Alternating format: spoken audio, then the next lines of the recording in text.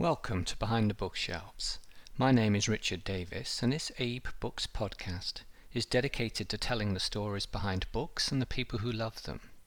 Today we're talking about bookselling in the Balkans. I'm joined by Ian Dodds, who is an Abe Books bookseller based in Bulgaria. His account is called Darkwood Online TA Books in Bulgaria.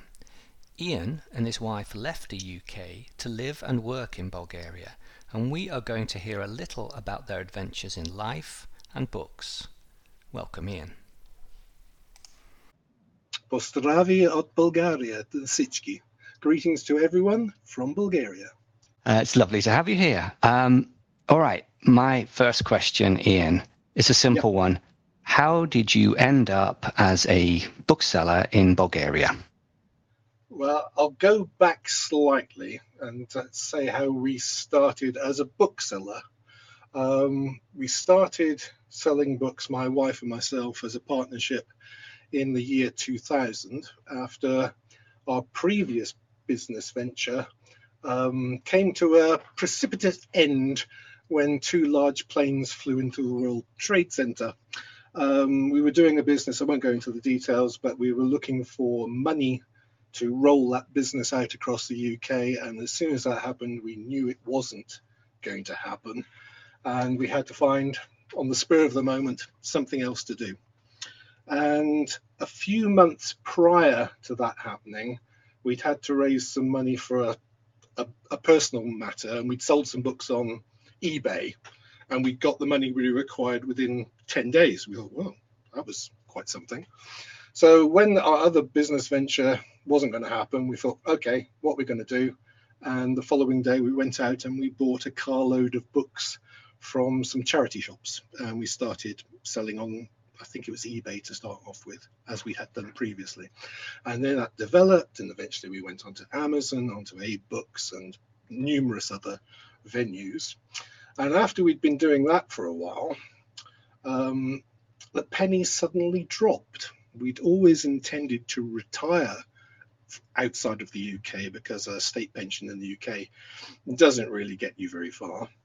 And we suddenly realized that selling books over the internet, anywhere in the world where there's a postal service and an internet connection, we could be. So then it was a matter of thinking, okay, where do we go? And our interests are primarily European. So we thought, okay, we will stay in Europe. So then you start looking at the map. Too far north, too cold. Too far south, too hot. So you need somewhere in the middle. Start looking at France, too expensive. And we gradually moved our way eastwards. And Bulgaria, this was in 2005, and we knew that Bulgaria was going to join the European Union in 2007.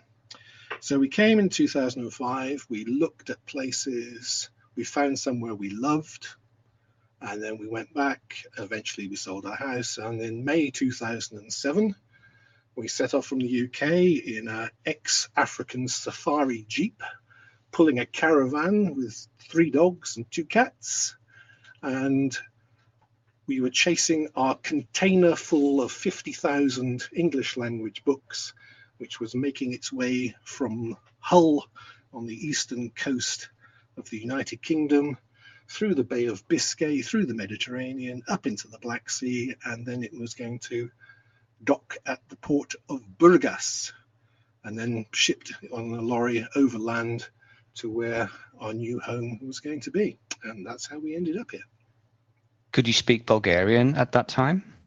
We could start, we had a few Bulgarian lessons in the UK before coming, but our language skills for Bulgarian was limited. And the other thing which we hadn't sort of thought of until we got here was that when we were learning writing, and obviously it's a different Cyrillic alphabet, what we'd learnt in the UK was primarily block capitals, like English language. Now, a capital letter looks different from a small written letter, and we didn't know any of the little ones. So when we arrived, there was all these Bulgarian signs, and we thought, we know Bulgarian, we know the alphabet, why can't we? And it was because they were small letters. So yes, that was a bit crazy. Soon after arriving, we found a very good teacher, and she helped us immensely. And after about 18 months, 2 years of lessons, we can get by on a day-to-day basis. So your first name, Ian, when I started the call, I was introduced to you as you were introduced to me as Jan. So you have two names now. Yes, Ian in the UK, but my wife has always called me Jan as a pet name for 20, 30 years. And Yannick, Yane is a very, very good Bulgarian name. Yane Sandansky is one of the heroes of the Bulgarian Revolution.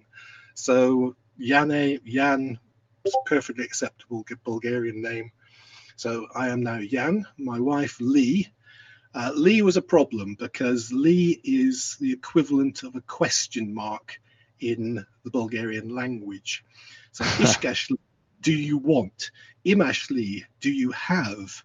So Lee, it didn't work. So Ishkashli Lee. So Lily became Lily, and she's now Lily. And that again is a perfectly good Bulgarian name, Liliana, a flower name. So Lee is now Lily and Ian is now Jan. Right. So that big, huge container of 50,000 English language books, are you still working your way through them, or have you had to source more books?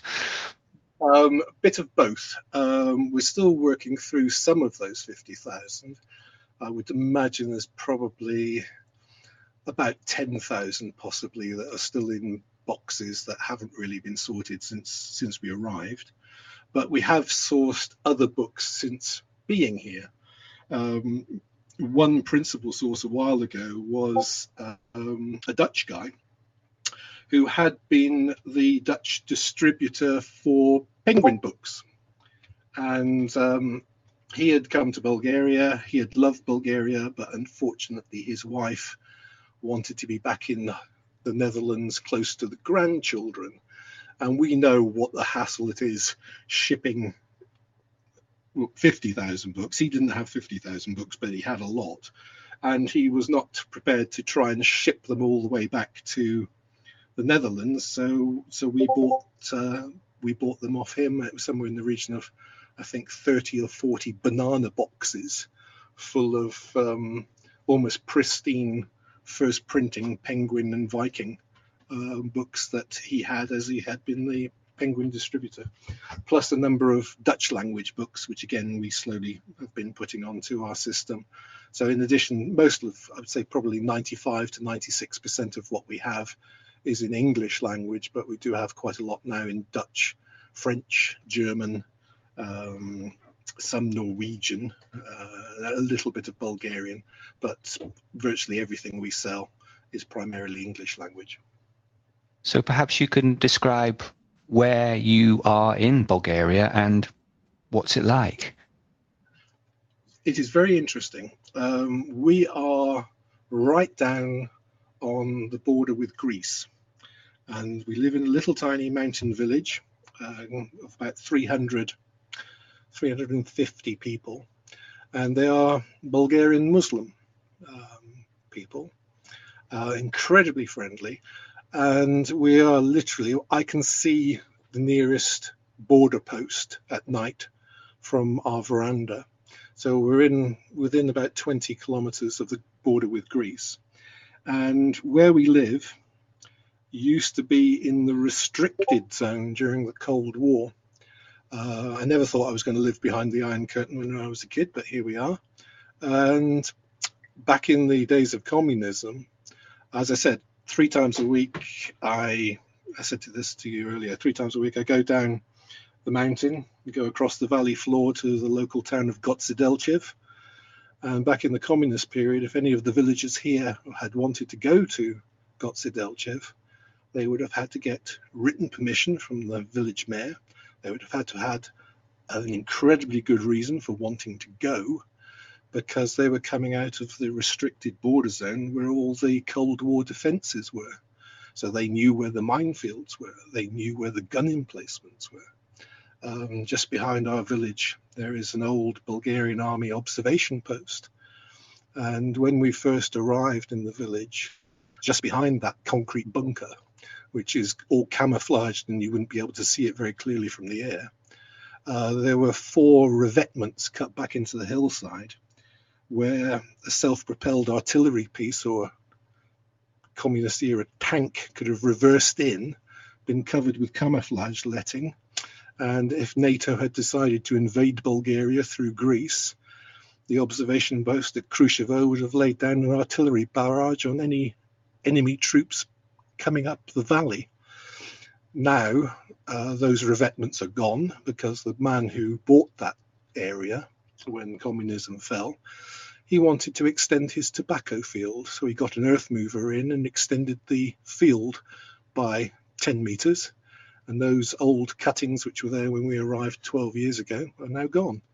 And he stores his horse-drawn plough in the old observation post. How things change. Right.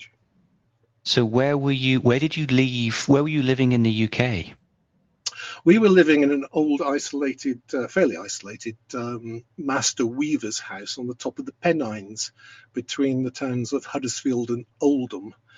We had wonderful views from there, but we also had horizontal rain, and damp conditions are not good for the health and also not very good for books. So moving to a warmer, drier climate, which we have here in this part of Bulgaria, which is a transitional Mediterranean climate, we have most of the year incredibly warm and dry conditions, which are perfect for health, perfect for books. So where do you store your books on your property? We don't store them on the property at the moment, although we have got a secondary building which is partially completed that we could move things into. But about 2 years after we arrived, initially we'd had our books in storage, and we closed things down for about a year whilst we settled into our new environment, built a house, got ourselves sorted out. And just after, as that process was coming to an end, the small village school here, which at that time I think had about 10 or 12 pupils, it closed, and one classroom which hadn't been used for a very long time and the other classroom which had been used up to that point, we managed to rent. And we had a 10-year rental period which will come to the end. I think, yes, it's next year that 10-year rental will come to an end. And it was fixed rental for 10 years, including electricity. And we've got somewhere in the region of 150 square meters of storage.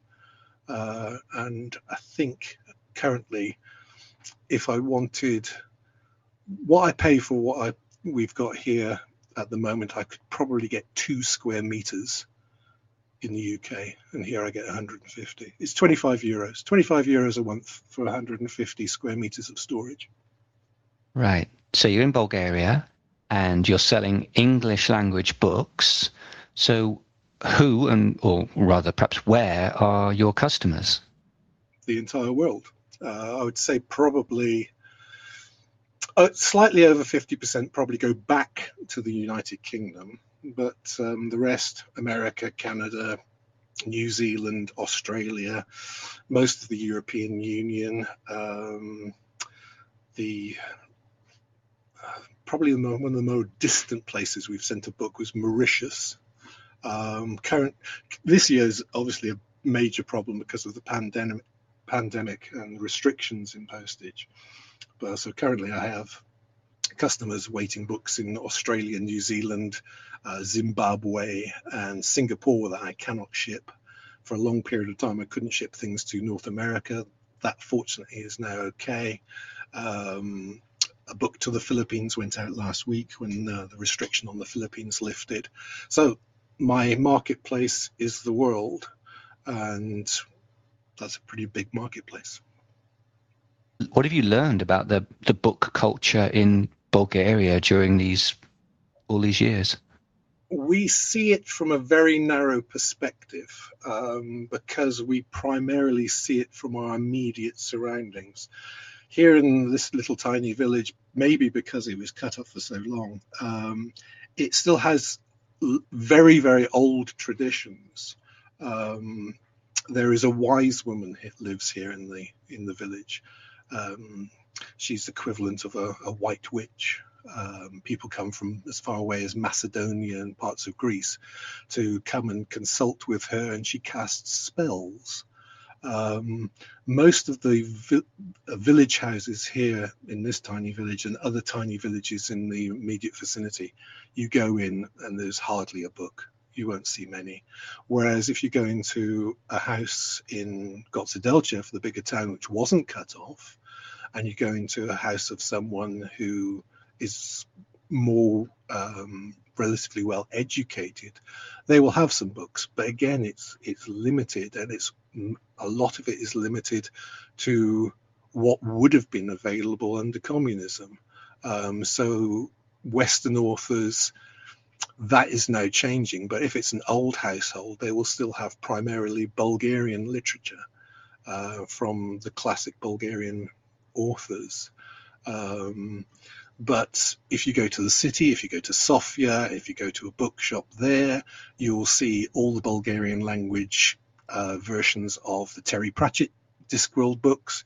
You'll find all the J.K. Rowling Harry Potters. You'll find the principal thriller writers, James Bond. You'll find those all in Bulgarian translation, but also you'll probably find some of those more popular books also in new printings in the English language, because Sofia is much more cosmopolitan. I'm wondering, is Bulgaria pulled towards Central Europe? Is it pulled towards Western Europe, or is it still heavily influenced by Russia? Or, I mean, it sounds like you're so close to Greece as well. It's a fascinating area to be. It's a weird place where we are, because a century ago it was all in turmoil after the Balkan Wars, which became, in this part of the world, eventually became the First World War here. But they were fighting in 1912 between Turkey, Serbia, Bulgaria, and Greece. And then after the First World War ended, there was a big sort of resettlement of people moving around. So a lot of the people that lived in this village who were ethnic Turkish, they moved back to Turkey and sold some of their properties to Orthodox Christians and some to Bulgarian ethnic Muslims. And then I think it must have been somewhere in the 1970s, and I've never been able to quite figure this out. Most of the Orthodox Christians that lived in this village moved away. Now, whether that was because they had more chances to move to the bigger cities, or whether it was just that the Bulgarian Muslims community was more tied to the land and didn't want to move, I'm not entirely sure. But a lot of villages at that point, if they were Christian villages, they almost became completely depopulated.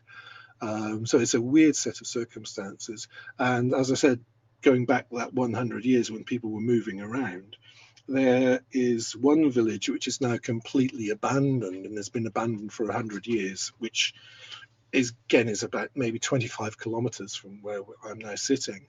And that was a Greek ethnic Muslim community. And because they were Muslims, the Greeks didn't want to take them. Because they were Greek, the Bulgarians didn't want them still to be in Bulgaria. And I think they eventually ended up in Turkey. So yes, it was just a weird set of circumstances.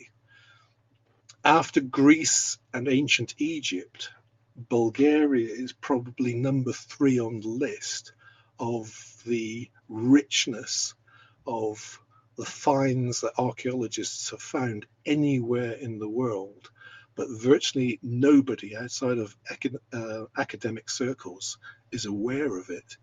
The things which are in the National Museum in Sofia of ancient Thracian gold treasures are absolutely staggeringly beautiful. The oldest gold artifacts found anywhere in the world come from Bulgaria. The oldest city human habitation found anywhere in Europe is in Bulgaria, but virtually nobody knows. It sounds like you've grown to love Bulgaria. Yes, very much so. It is my home.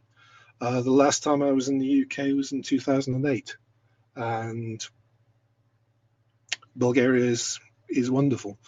There is an old Bulgarian saying that when God was handing out parts of the earth to all the peoples of the earth, everyone came and they took their pieces of land.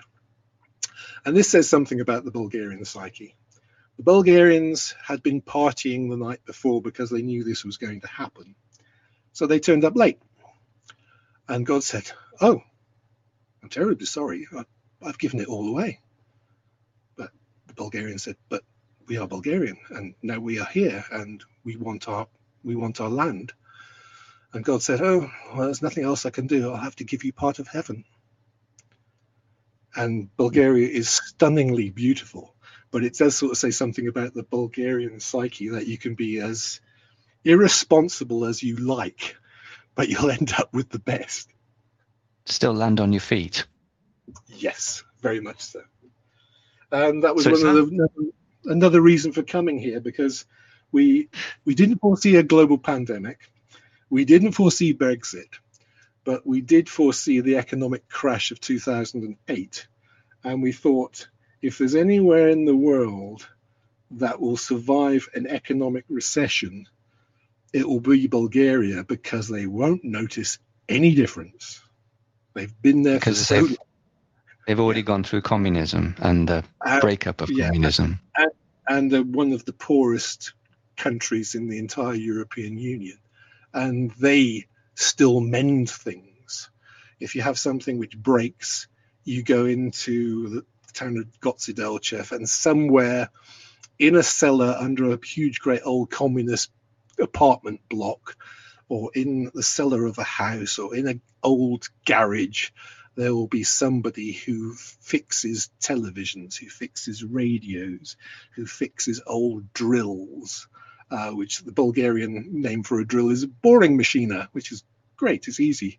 So yeah, they still know how to repair things.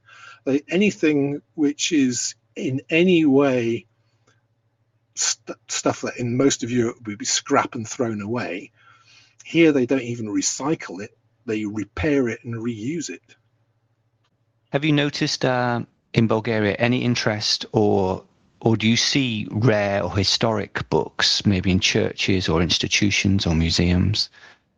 There are some very old manuscripts in some of the old monasteries, and again, as you say, in the museums.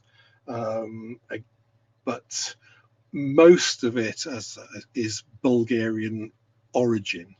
You don't see very much which is coming from elsewhere, other than vintage cars.